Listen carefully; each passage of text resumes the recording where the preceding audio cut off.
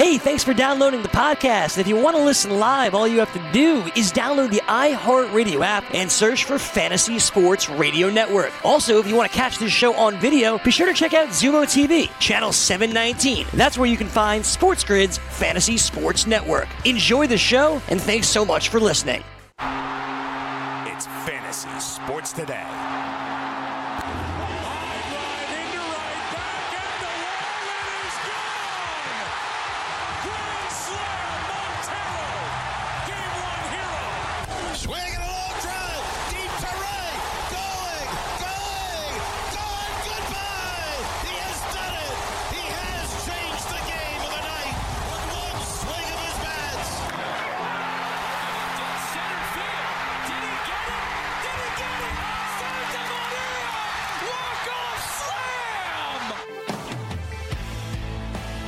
And welcome to hour number 2 of Fantasy Sports Today. It is noon, high noon here on our show as we got you until 1 o'clock here on the East. Craig Mish along with Frank Stample on the show. As if you missed the first hour of our program, where were you? We talked about the top 10 closers at each position, and we did a little demonstration on the baseball that nobody thought that we could possibly do, Frank, in the first hour of our show. We actually dove into the technical specs. We showed you on TV with a lot of lapsing on chroma key. It was just a beautifully done comparison, I thought. Yeah, great job there, Craig. And we're trying to figure out the science of the baseball heading into the 2020 season. We're trying to figure this out for fantasy baseball, man. Are home runs going to be down? Are they going to stay where they were last year? Is pitching going to be better? This all comes about because Zach Eflin, there was a story that came out that he said the ball feels better this year in his hand than it did last year. He said the ball felt softer. The seams felt different as well. And obviously, Craig pointed out that the seams seemed a little bit closer to the lettering there in the middle of the baseball compared to where they were at last year. So we're just trying to figure this out for everyone out there from a baseball perspective, fantasy perspective. It's for you, the viewers. What's going on, Craig? How are you? That's right. I'm doing well. You know, we talked about Giancarlo Stanton in the first hour. Looks like there's a chance that he could miss opening day, if not longer. You know, the one thing that we should probably touch on, Frank, real quick, I know that there aren't a large percentage of people that do keeper leagues, but if you do have a keeper league, Stanton is someone that even in the low point, Frank, I think you got to try and sell now, and I'll, kind of go through that a little bit. If he is a designated hitter, as some of the New York media has alluded to, he may get no qualification whatsoever in the outfield this year. I mean, what's the point of holding on to a DH-only guy that isn't even healthy? That's a big factor. Yeah, I think that makes a lot of sense. That's a really good point. I thought you were going to go the other way and say that you should be trying to buy him in Keeper Dynasty. No. Don't do that when it comes to Giancarlo Stanton. No. All right, we got a Sports Grid update coming up here, and Frank and I will be back and talk about the latest on Red Sox pitcher Chris Sale. Will he be ready for opening day? We'll tell you next. Don't go away.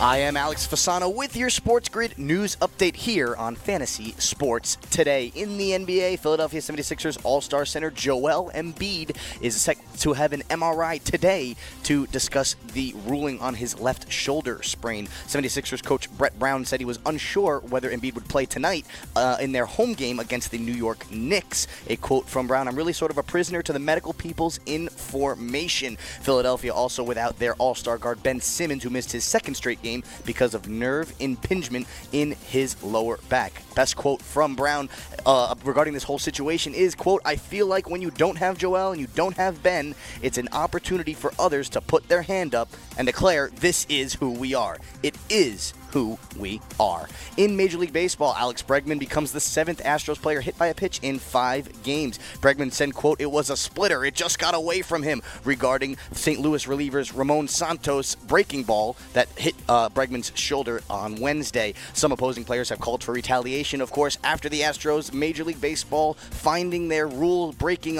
using the electronic sign stealing scandal in the 2017 World Series title reign and again in 2018. Santos Soto's 1-0 pitch in the 5th inning struck him on the shoulder. The two-time All-Starter trotted to first and was replaced by a pinch runner. And, of course, you heard Mr. Mish mention it before the break. Red Sox ace Chris Sale, well, he's going to open the season on the injured list. Boston Red Sox interim manager Ron Renicky said on Thursday the left-hander will start the season on the IL. He is recovering from the flu and pneumonia earlier this month. He is about 2 weeks behind, says Renicky. Sale missed the last 6 weeks of the 2019 season with a left elbow injury, but this move is unrelated. You got a full slate of NBA, NHL, and college hoops action. Some basketball games you want to look at. The Portland Trailblazers visiting the Indiana Pacers. Pacers are your 9.5-point favorites. The total, 218.5. Also, the Sacramento Kings visiting the Oklahoma City Thunder. Thunder, 6.5-point favorites. The total, 222.5. I'm Alex Fasano, and this has been your Sports Grid News Update. Now back to Craig and Frank on FST. All right, thank you very much, Alex. And as we return here to FST, news not getting any better for pitchers in fantasy baseball. We've already lost Severino. Looks like Chris Sale not ready for the season because of illness. This is the dynamic, Frank, that's really interesting. And it reminds me a little bit, like, people forget every year just how important it is for pitchers to be ready for the season.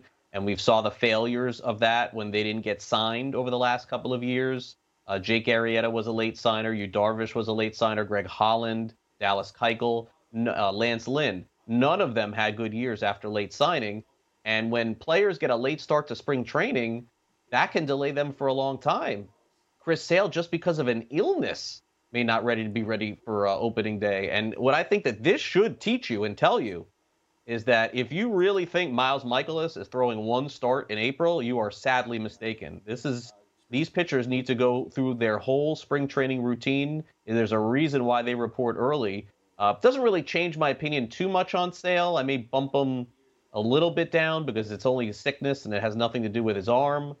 But I think that you have to understand that instead of getting maybe 34 starts, maybe you get 31 instead. You buy that, though, Craig? You buy that this really is just a sickness? What they're saying is that it's the flu, but of course he has this elbow and shoulder injury dating back to last year. The guy visited Dr. James Andrews in August and clearly was not right. His velocity was down all of last season. He got hit around. I know the underlying numbers still looked really good. He was still getting a ton of strikeouts, but he wasn't the same Chris Sale that we were used to. He was missing his spots. He frankly was giving up a lot of hard contact. He was giving up more home runs. I realized everybody was giving up more home runs. But an ERA over 4 for Chris Sale, something clearly was not right with him. And yes, they're going to say the flu, and they're going to say pneumonia. I don't know, Craig. I'm allowed to speculate here on the show, and that's exactly what I'm going to do. I think that this is still somehow related to the elbow. I've dropped him pretty far down my rankings, down to SP21. I don't really want anything to do with him. It's just there's too much risk involved. There's a point in any draft where there will be value on an injured player, but right now, unless he falls down to like that 5th, 6th round range, I'm not doing it. I'm not getting involved, Craig. Okay, so look, I think that's probably the best way to put it with Sale, is that he gets to the point where it just seems like too big of a drop, and then you go ahead and you pull the trigger. Last hour, we touched on closers, Frank, and this hour we're going to do it as well, as we're going to talk about some of our sleepers and some of our busts, but I know that you even have put together closer trivia for the show today, so have at it. Yeah, I know you love the closer position so much, Craig, so I decided to come up with a trivia question for you.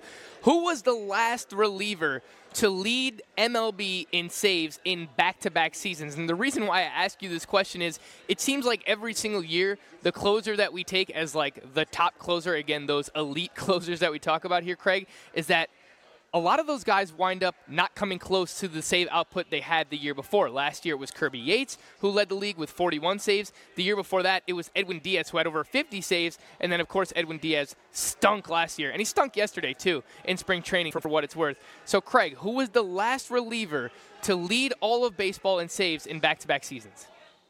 Can you give me a year range, just so I have an idea how far I got to go back? I will say that it is past 2000. It is this millennium. Does that help enough? No, that's not enough. Is it in the last 5 years or no? It's after 2010. After 2010. Okay.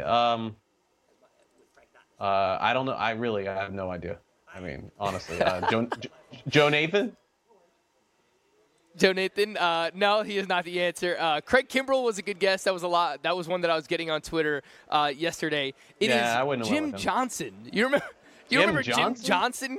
Craig? With the Orioles, He was with the Orioles. He had back-to-back seasons with 50-plus saves. Now, I'll throw this out there for you, and you tell me whether or not this counts. He was tied with Craig Kimbrell back in 2013 for the league lead in saves. So 2012, he unquestionably led the league in saves. In 2013, he was tied with Craig Kimbrell. So he did technically lead baseball in saves back-to-back years. Does that count, Craig? I think it does, yeah. No, I definitely think it does. It just doesn't count because it's Jim Johnson. Like, you'd have to give me a better name than that. I mean, if that doesn't tell you the story about closers, then nothing else will. But yet I hear it all the time from these analysts. Oh, I had a bad year with saves last year. I really wanted to make sure this year I got a reliable closer, so I took Liam Hendriks. I'm like, what? Like, what are you talking about? Like, I mean, what happened to you? It's just a horrible idea. It's horrible. You're going to get burned. One of these years you're going to get burned. But I hear it all the time. And then the other thing that I hear in these drafts is like when someone goes like in a 12-team or 15-team snake draft and they're like 6th, 7th round, and then I hear the great analysis, great job double tapping, getting those two closers back-to-back you took in the 6th and 7th round. Now I'm really going to dominate the category. Like, what? Are you nuts? Great job. One of those two guys is probably going to be out for the year. It's a horrible idea. Don't ever do that. Look, if you want to take a closer, that's fine. I mean, go for it. But, I mean, 2 closers back-to-back in any draft? In the first 10 rounds? Yeah, and I don't know if you have a general closer strategy, Craig. Usually I like to get one of my top 10 guys, and then I like to get someone from 11 to 20, and then I'll just kind of speculate on a third guy later on in the draft. But I usually like to get 2 inside my top 20 ranks. Yeah, I tweeted out last year after Ken Giles punched himself in the face that Ken Giles would end up with more saves than Edwin Diaz, and I was almost right. We'll be back after this. Don't go away. Are you ready for the nation's first and only free 24-hour network dedicated to you, the betting and fantasy sports enthusiast? SportsGrid will provide you with real-time content, statistics, and gaming intelligence unlike anything you've ever seen before. Located both in the heart of New York City and inside the FanDuel Sportsbook at the Meadowlands, SportsGrid is live 18 hours a day, here to serve you, the fanatic. This is SportsGrid. Get on the grid. Fantasy Sports Today. Straight ball, I get it very much. Curveball, that's our friend. Craig Mish and Frank Stanfield. You gotta take fear. That's I offer a cigar, bro.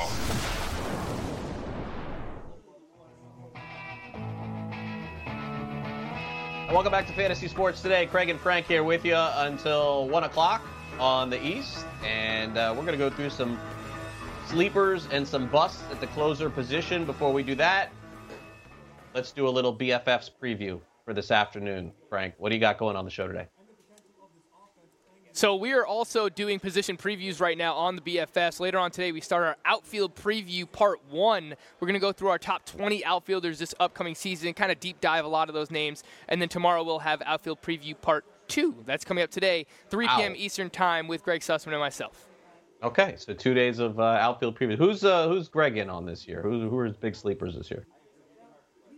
He was texting me last night about Brian Reynolds. Sneak peek potentially That's for a good the one. stamp of approval. But Brian Reynolds is an interesting name this upcoming season. Potentially a poor man's Michael Brantley, one might say, Craig. Yeah, very much so. And one of the reasons why the Giants, honestly, are in the position they're in, giving players away like that. Not so smart. All right, closers that we like going into the season that are not ranked in our top 10. I'll get the ball rolling here with this. I'll go with 2. I'll start with Keone Kela on the Pittsburgh Pirates. I really wanted to get him in the draft that I'm doing right now, in the draft and hold. Look, Kela is known in just around baseball as not being, let's just say, the favorite guy of most. I also think there's certainly a chance that, look, Frank, let's be honest. If this guy just is awesome between now and July 31st, what are the odds that he is not traded on August 1st, and then probably isn't a closer somewhere else? I get it. That's part of it. Like Shane Green last year. But Kela's got some dynamic stuff. It's just about mentality, and it's about health for him. And he is someone that I'm probably going to end up going for. I'll try again on Sunday. I'm not going to hold back all my secrets. I'm going to try and own Kela in the auction this Sunday. He'll be one of the guys that I go for. But I wasn't able to get him in the draft and hold. I waited too long, and somebody snatched him up. Closers went way higher than I thought they would have. And then the second one is Ryan Helsley of the St. Louis Cardinals being there yesterday. That was one of the questions that I was asking around. And it seems like most people, Frank, think that this is still a competition and will be up to the manager, Mike Schill. Really, it could come down to who they use first on opening day with a lead. We may not know going into the season who the closer may be. There still is some speculation that Carlos Martinez could be that guy, depending on his shoulder. They're giving Martinez every chance to start, as they should. His salary would indicate he is a starter in the big leagues, not a reliever. That's the fallback option, would be the reliever. So Gallegos, has a very tenuous hold on it. I would put Gallegos' hold on the closer's role as a bottom 5 closer at this point, even though his skill set, and I had him last year in all my leagues. I picked up Gallegos, but not so sure that he has the stronghold on it like he did toward the end of last year. And I don't think Andrew Miller is a factor for that anymore. So Helsley's the name that I keep hearing, and I'm told that don't be surprised if he racks up 15, 20 saves this season, and he is not being drafted anywhere near getting 15 or 20 saves this season. So those are my sleepers for 2020. Yeah, the Cardinals situation is definitely one to watch this upcoming season from a fantasy perspective because they're likely going to win 85-plus games this year. Again, Giovanni Gallegos, you mentioned it, was awesome last year, has awesome swing and strike, swing and miss stuff out of Giovanni Gallegos. Andrew Miller is still lingering there, who obviously is the veteran reliever, but the lefty. So we'll see what happens there when it comes to the St. Louis Cardinals. Keone Kela, a name that I really do like as well, averaging over 11 Ks per 9 in his career. But I'm with you, Craig. I think if he performs well in that first half, he probably is going to be traded around the trade deadline. So let's see what happens with the Pittsburgh Pirates as well. All right, my closers here, my sleeper closers in fantasy baseball for the 2020 season. I have Daniel Hudson and Aaron Bummer here, Craig. And this might not be what you want to hear because you have Alex Colomé ranked inside your top 10, but I think Colomé's a little bit of fool's gold, and Aaron Bummer just got that contract extension, 5-year contract, and he did a great job last year while being a lefty, neutralizing both lefties and righties. He limited both lefties and righties to under a 200 batting average against and under a 600 OPS to both sides of the plate. So Aaron Bummer is a name that I'm paying attention to. If Alex Colomé falters, we have seen him falter in the past with the Tampa Bay Rays. I know that Steve Cishek is there, but I think Aaron Bummer is better than Steve Cishek personally. And then Daniel Hudson, who, again, another one where the underlying numbers are not great for him. But are we forgetting that he was the one who closed out the World Series? It seems like a lot of people are still drafting Sean Doolittle like he is the guy in Washington, and he'll probably get the first opportunity. He's been there for longer, but Daniel Hudson performed admirably last year. He had 8 saves with the team, performed well in the postseason, 2.47 ERA, 1.14 WHIP last year for Daniel Hudson as well. Craig, are people just forgetting how good he was in the postseason and the fact that he helped this team win a World Series? Because it seems like they're drafting Doolittle to be the guy. I'm not 100% sure that Doolittle is the guy. Plus, he has an extensive injury history. Yeah, and we'll get into Doolittle in a minute. It kind of makes sense. The only thing that I would say as it pertains to Hudson is that Will Harris is there too, so that is another option if Doolittle doesn't work out one way or the other, Frank. And so not particularly as bullish. And then this disappoints me because while I do like Bummer, I own Colomé in a league that I just did, and that was the choice that I made to take him, assuming that he gets a lot of opportunities. But I mean, is there something that you're seeing with Colomé that you don't like, Frank? Like, I guess, well, you know what? Let's do this. Let's get into the busts, and then we can dive into a little bit more. Here are my busts for 2020. Piggybacking on what Frank said, I agree. I think Doolittle has been fantastic. Great guy, World Series champion now. I think he's being overused. I think his best days are behind him, and I certainly think he could still pitch in the big leagues and be effective for a long period of time. But I think this is the last year that he goes into the season as a closer that we'd be drafting. And I'm also going to say the same thing about Craig Kimbrell of the Chicago Cubs. I'm just out. I think that there'll be some case for him to be a Hall of Famer, and I think that's probably accurate.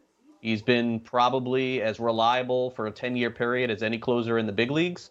I think eventually the Cubs are going to move on from him at closer, but essentially they have no choice. They got to go into the year with him as the closer. So his ADP is in top 150. The NFBC is just not somebody that I'm going to take. All right, so I'm going to jump in here, Craig, and I agree with you on Doolittle. Obviously, I like Daniel Hudson as a sleeper there, and Craig Kimbrell, I have him ranked inside my top 10. He's not an active target of mine. He's more of like a fallback option this upcoming season. I'm kind of giving him a pass for last year because he got off to that slow start. He got signed in June because of the draft compensation that was attached to him.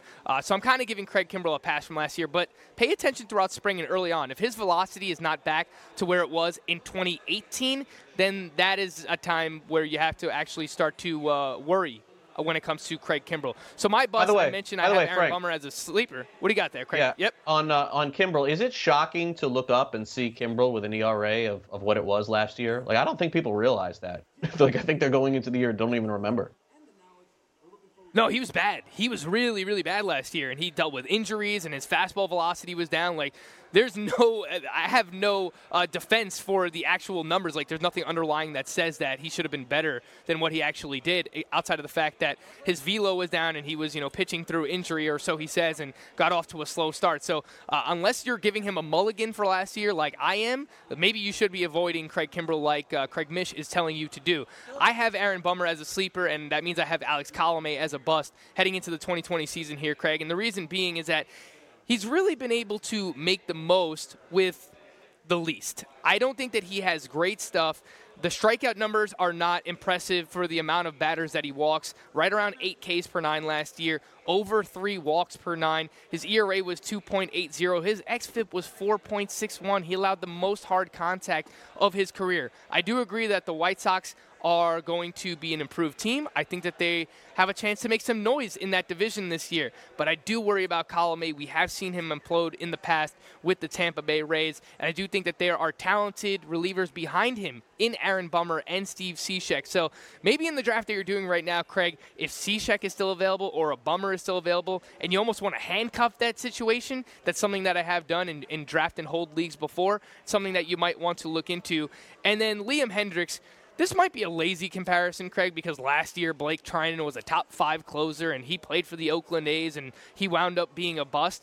But last year, Liam Hendriks did things that he never did before. So I am going to be skeptical if whether or not that performance will carry over into the 2020 season. He was throwing harder last year than ever before. 96 miles per hour on the fastball. In his career, he was around 93, 94 miles per hour. The strikeouts were way up. That's great. 13 Ks per 9. The year before that, 8 Ks per 9. The year before that, 10.9 Ks per 9. He clearly had a career year across the board. And if he carries that over, then he's probably going to be a top 5 closer. The Oakland A's are going to win a ton of games this year. And, if he is the closer for a majority of those, then he's probably giving you really good ratios, a lot of strikeouts, and 35-plus saves. But if he does go back to being the reliever that he was in years past before 2019, the velocity isn't where it has been, or he doesn't get as many strikeouts. I mean, look at his ERAs before last year. Over 4 in 2018, over 4 in 2017. Last year, randomly 1.80. I'm going to be skeptical of Liam Hendriks. I'm not going to have him on any of my teams, Craig. I have him ranked outside my top 10 as well. Yeah, and Frank is, as you know, one of the greatest closers of all time, and former Cy Young Award and MVP and World Series champion, formerly of the Oakland A's. Somebody I know you're a big fan of, Rollie Fingers, was also a closer for Oakland. I know that you love his track record and his history from the early 70s. Oh yeah, I love Rollie Fingers. Yeah, yeah. My dad used to watch him back when he was growing up. Your dad? I don't know if anything on Rollie Fingers outside of the fact that he has an awesome mustache and that he was a great reliever, obviously. He does. One of the best closers of his time. I know that he's known for the mustache, and I texted you during the break. He was the last one before Jim Johnson to lead the league in saves in back-to-back seasons back in 1977 and 1978. Shout out to Rollie Fingers, Craig. There you go. We'll call him, get him on the show. Frank's stamp of approval is coming up next here on Fantasy Sports Today. We've also got an interview with all-star shortstop Paul DeJong of the St. Louis Cardinals. Craig and Frank back with you in just a couple of minutes right here on Sports Grid and on the Fantasy Sports Radio Network. Don't go away.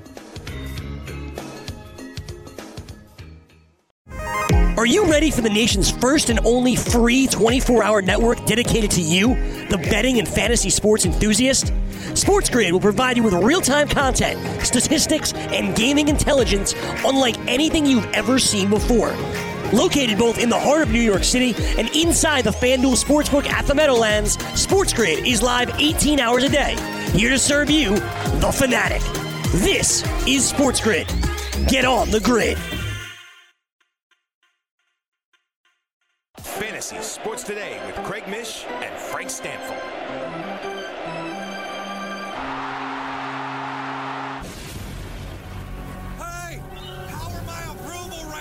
His approval rating, the highest of his career. Record disapproval from voters. Approval ratings at its peak. This is what gets Frank's stamp of approval. Welcome back to Fantasy Sports Today. It is Craig Mish and Frank Stanfield, and we are all at attention here because it is time for Frank's stamp of approval. We got a big election coming up in November, and we got to find out in fantasy baseball who will help you in April, May, June. Actually, let me start over. March, April, May, June, July, September, and then even into October to help you win your fantasy baseball league. So in order to do that, you got to get the stamp of approval. Frank Stanfield. Name sounds like stamp. Might as well use that little pun and have a little fun with the segment. We've been doing it now for a few weeks. Let's continue it today. Frank, who do we lead off with today? Well, thank you, Mr. Craig. We're going to lead things off with Ramon Laureano of the Oakland A's going in that 5th, 6th round range this upcoming season in fantasy baseball. I like to look at splits for a lot of players. You won't find anything wrong with Ramon Laureano. Great lefty-righty splits, great home-road splits, despite playing in Oco. In the second half last year, Craig, a .358 batting average, an OPS over 1,000. He lowered his K rate 6%. He started hitting more line drives. He has hit exactly .288 in back-to-back seasons. Had 24 home runs last year, 13 stolen bases in only 123 games. You know he's going to be in the lineup because he is a great defender out there in Oakland, and he's projected right now to hit second in that lineup. So potentially sandwiched between Marcus Semien and Matt Olson. That's a pretty damn good spot to be in the lineup for Ramon Laureano this upcoming season. He has a power-speed combination. Everyone's trying to find players like that. Craig, I will pose this question to you as well, and you'll answer it after I give Ramon Laureano my stamp of approval. But why can't he be Austin Meadows 2 to 3 rounds later? Why can't he hit 280-plus with 25 home runs and 15 stolen bases and good counting stats because he's in a really good lineup out there in Oakland? I will pose that question to everybody out there, including Craig Mish, because Ramon Laureano, you have my stamp of approval.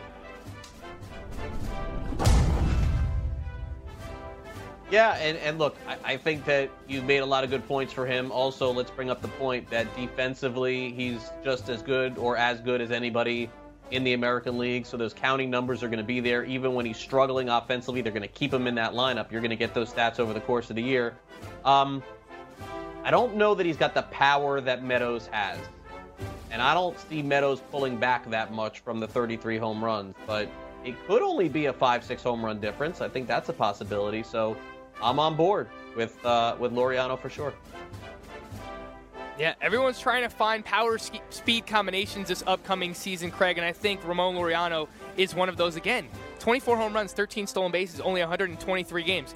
If he plays 150, maybe he pushes 30 home runs. Maybe he pushes 20 stolen bases as well. I think he is that type of athlete out there in Oakland as well. Let's move on. Old and reliable, man. People don't want the boring players. I told you, I am in on the Bachelor Senior Citizen Edition. That means I am in on Gene Segura, who you might think is a senior citizen. He's still only 29 years old, but it just feels like he's been around forever. Like we almost have Gene Segura fatigue heading into the 2020 season. Again, he's going to give you around 15 home runs. He's going to give you around 15 stolen bases. He's going to give you a 280-plus batting average. What's wrong with that? Going around pick 200. If you wait on shortstop or if you want to pull a middle infielder up the board, I like Gene Segura going in that range. He has hit 280 or more in 4 straight seasons. He is 1 year removed from batting .304 with 20 stolen bases. He still makes a ton of contact. His K percentage has been under 12% in back-to-back seasons. He's also slated to play third base, so he's going to have dual position eligibility. He's going to have shortstop. He's going to have third base eligibility. You know, maybe there's a chance that he can get back to that 2018 where he pushes a 300 batting average, close to 20 stolen bases. You know he's not going to give you much in the power department. He hits a lot of balls on the ground, hits a lot of line drives, which helps with his batting average because he's still pretty fast. Plays in a good ballpark, has a really good lineup around him with the Philadelphia Phillies. You guys say he's old and boring. I say he's reliable. And a shortstop I want to target, and a middle infielder I don't mind having on my team. Jean Segura, you get my stamp of approval.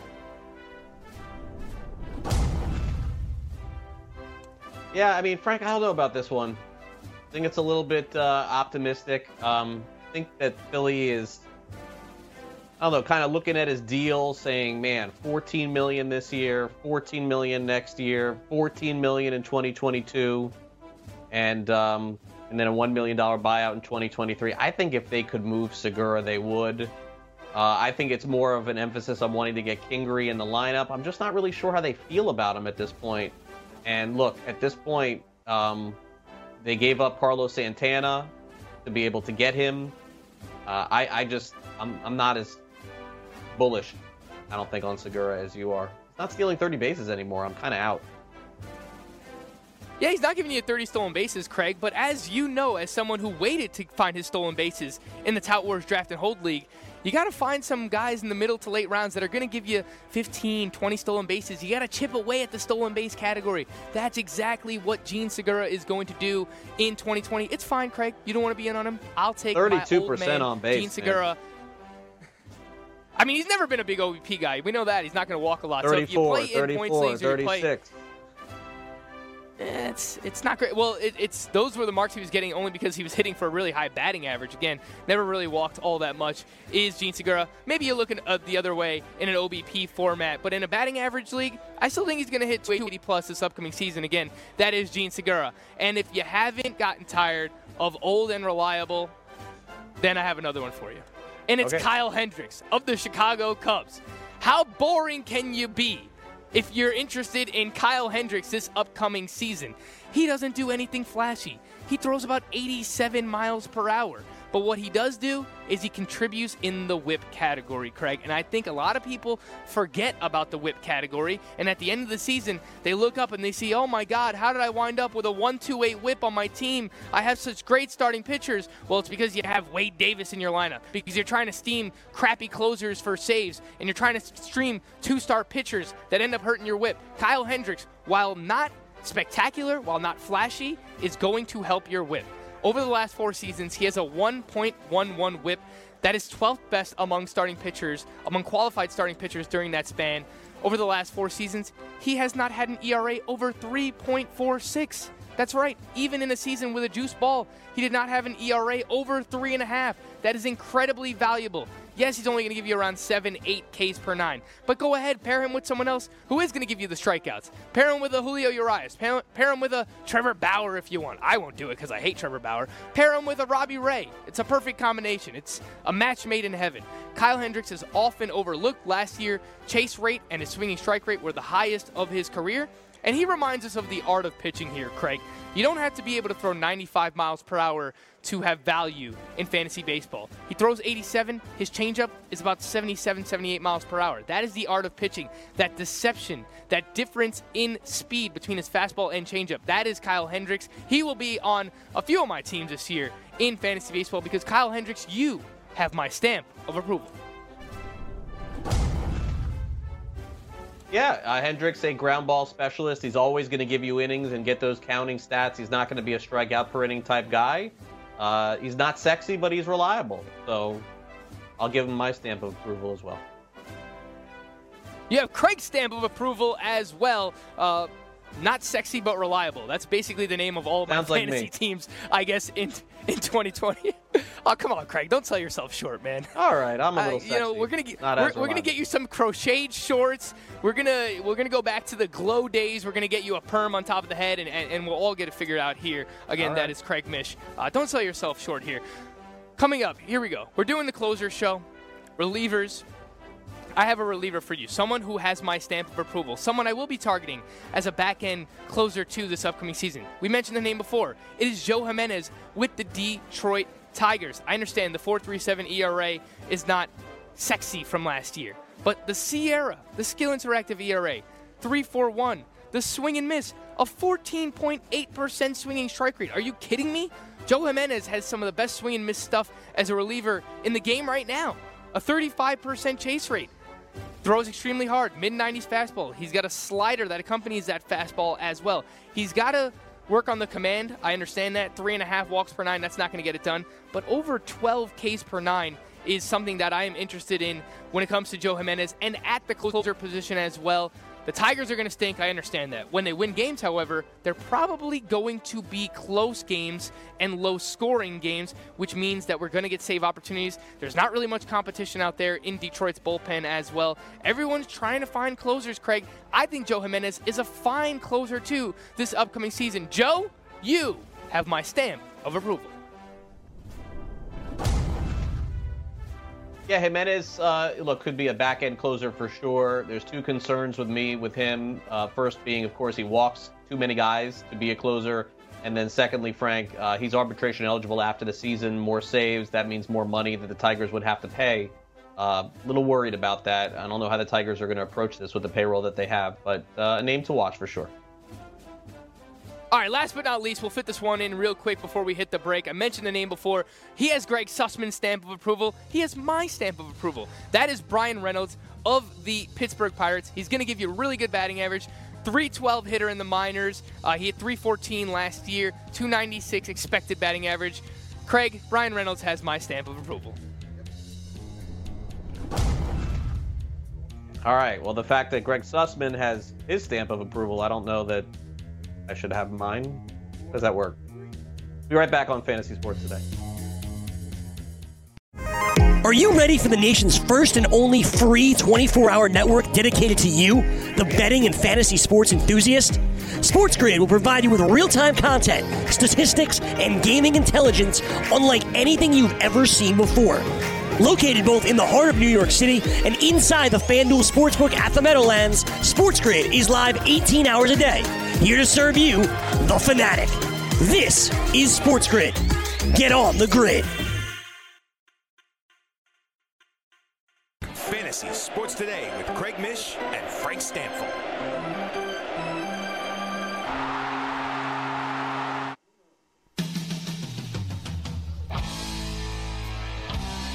Welcome back, Fantasy Sports Today. Craig and Frank here with you. We're going to hear from Paul DeJong of the St. Louis Cardinals.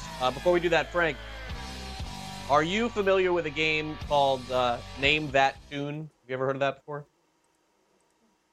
I have not, but it seems pretty self-explanatory. Okay, so there's a TV show that used to be on, even really before my time too. It was called Name That Tune, and you had to basically tell the game show host how many tunes it would take for you to be able to name the song. So I want to play that game with you real quick before we hear from Paul DeJong. So here's my question.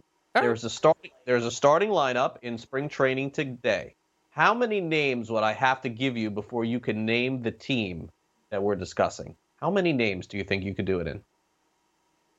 Oh, man. Well, this is tricky because in spring training we might have, single A, double A players. Starting lineup in a real game. I'll say 2. Okay, so 2 is what you want to go with. You sure? Yeah, I have confidence in myself. Let's go. 2. 2? Okay, here you go. Here we go. Name number 1. Humberto Arteaga. Oh, gosh. Okay. Do I guess now or do I wait for the second name?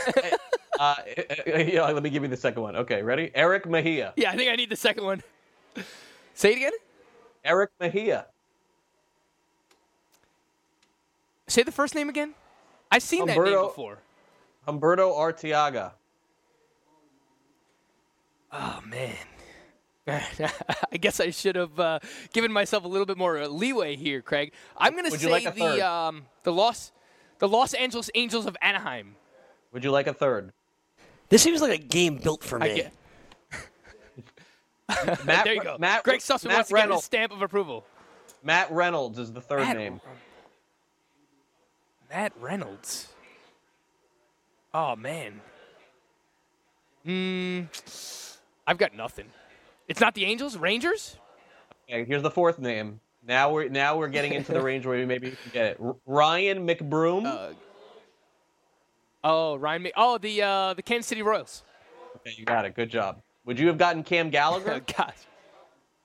Yeah, I would have got Cam Gallagher as well. I have drafted him in a few drafts already because I keep taking Salvador Perez. So in those 50-round drafts, I usually just handcuff my closer with his backup. So whenever I take Salve, I wind up taking Cam Gallagher. Yeah, Matt Reynolds, Ryan McBroom, Eric Mejia, Cam Gallagher, Humberto Arteaga, and Nick Heath, all in the Royals lineup today. Wow. Oh, Nick Heath, a name I know as well. Has some speed. Okay, good. Know a few of those guys. All right, All-Star last year, Paul DeJong, always good to me with doing fantasy interviews. I caught up with him yesterday at St. Louis Cardinals camp. We went through what we can expect with him in 2020. First of all, I just wanted to ask you so far how kind of you're feeling, how things are going. Obviously, getting off to a good start, hitting a big shot.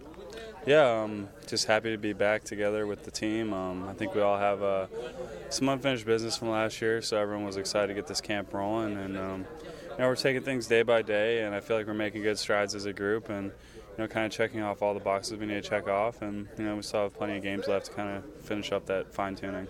For you as an individual, before we get to some of the other guys in the team, it's really been a nice whirlwind for you. You sign a contract, you get in the All-Star game, a lot of really positive things happening for you. Are you just kind of living out this dream for you? Yeah, absolutely.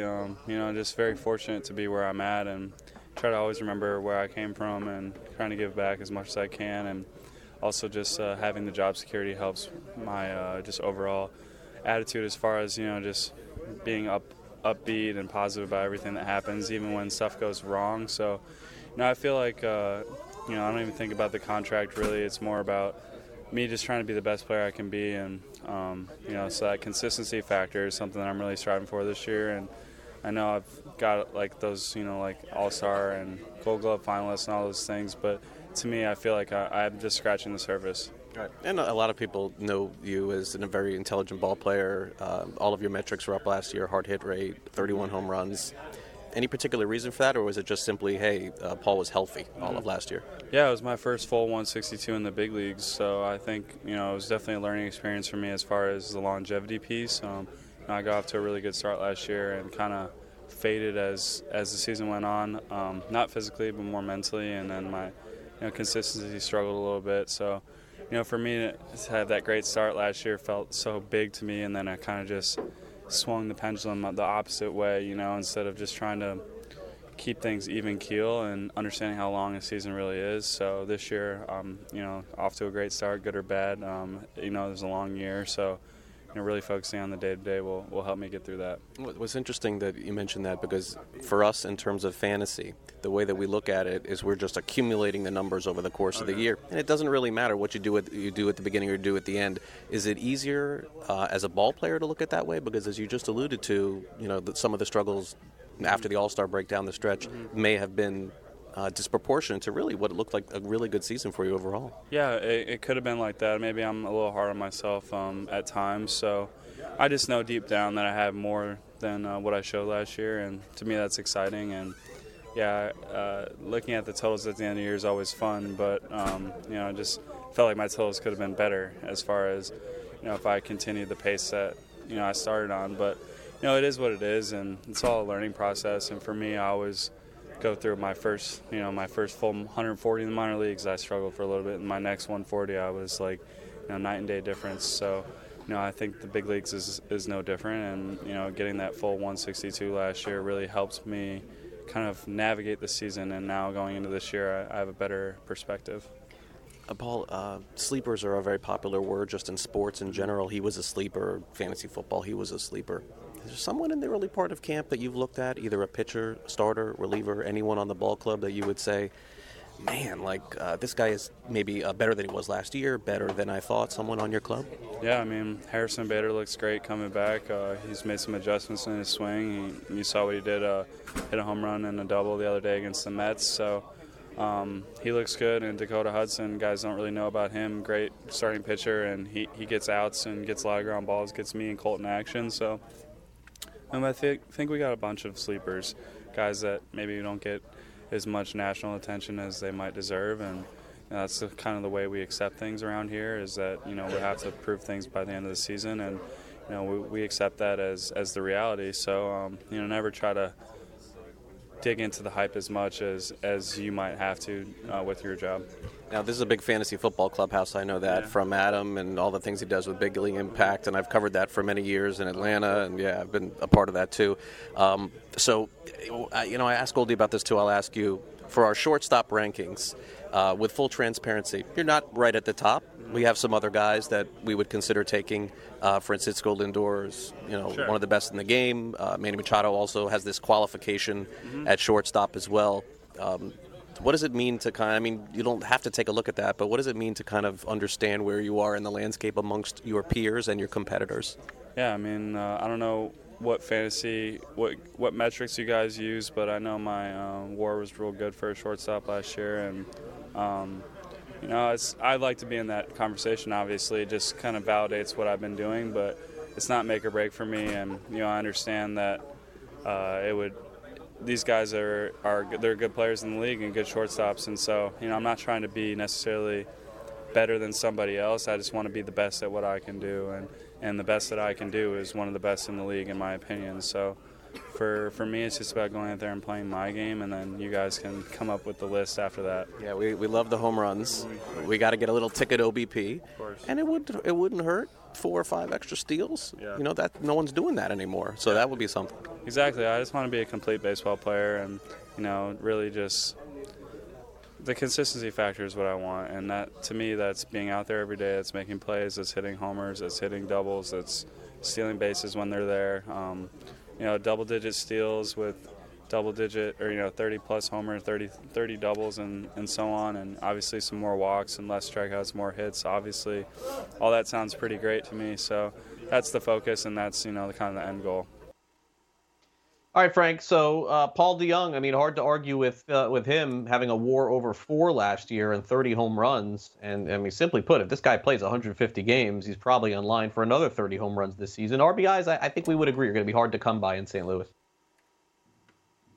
Yeah, what I like about his game from last year is that he started to run. He attempted 14 stolen bases last year. He was only successful on 9 of them, but, heading into 2019, he had only attempted 3 stolen bases in his first 2 seasons. So last year, attempts 14 and goes 9 for 14 on the base paths. And, the projection systems on Fangraphs here, Craig, they like Paul DeJong quite a bit. I think I have to, reconsider where I have him in my shortstop rankings. They have him projected 254, 31 home runs, 95 ribbies, 6 stolen bases. If Paul DeJong does that, how is he not a top 10 shortstop? I agree. 100%. Thanks again to Paul DeJong for doing that interview. Let's end the show with a little exit velocity. I feel the need for speed. Ow! Exit velocity. Nice velocity. Some things in sports you just don't want to see, as much as you understand it and as much as you get it. Tom Brady playing in another uniform just doesn't seem right. And I suppose for a long time it didn't seem right that Peyton Manning would play in another uniform, but then of course they drafted Andrew Luck. He went to Denver, ended up winning a Super Bowl, and the rest is history. But I think the last thing you even want to see as a football fan, whether you like Brady or not, would be to see him play a final season with the Tennessee Titans. I guess it would just seem weird for him to have that Hall of Fame bust. And they mentioned all those great years with New England and add that 1 year with another team. If indeed that ends up happening, it will definitely be a strange look for the NFL in 2020. That'll do it for the show. Thanks again to our producer, Chris Bavona. Thanks to Paul Goldschmidt. Thanks to Paul DeJong. And of course, thanks to my co-host, Frank Stampfl. I'm Craig Mish. You'll see us tomorrow right here on Sports Grid at 11 o'clock Eastern as we dive into the fantasy baseball weekend. And until then, I hope you guys have a great Thursday. And we'll catch up again with you guys tomorrow right here on Sports Grid and Sports Grid TV. Have a great day, everybody. See ya. Are you ready for the nation's first and only free 24-hour network dedicated to you, the betting and fantasy sports enthusiast? SportsGrid will provide you with real-time content, statistics, and gaming intelligence unlike anything you've ever seen before. Located both in the heart of New York City and inside the FanDuel Sportsbook at the Meadowlands, SportsGrid is live 18 hours a day, here to serve you, the fanatic. This is SportsGrid. Get on the grid.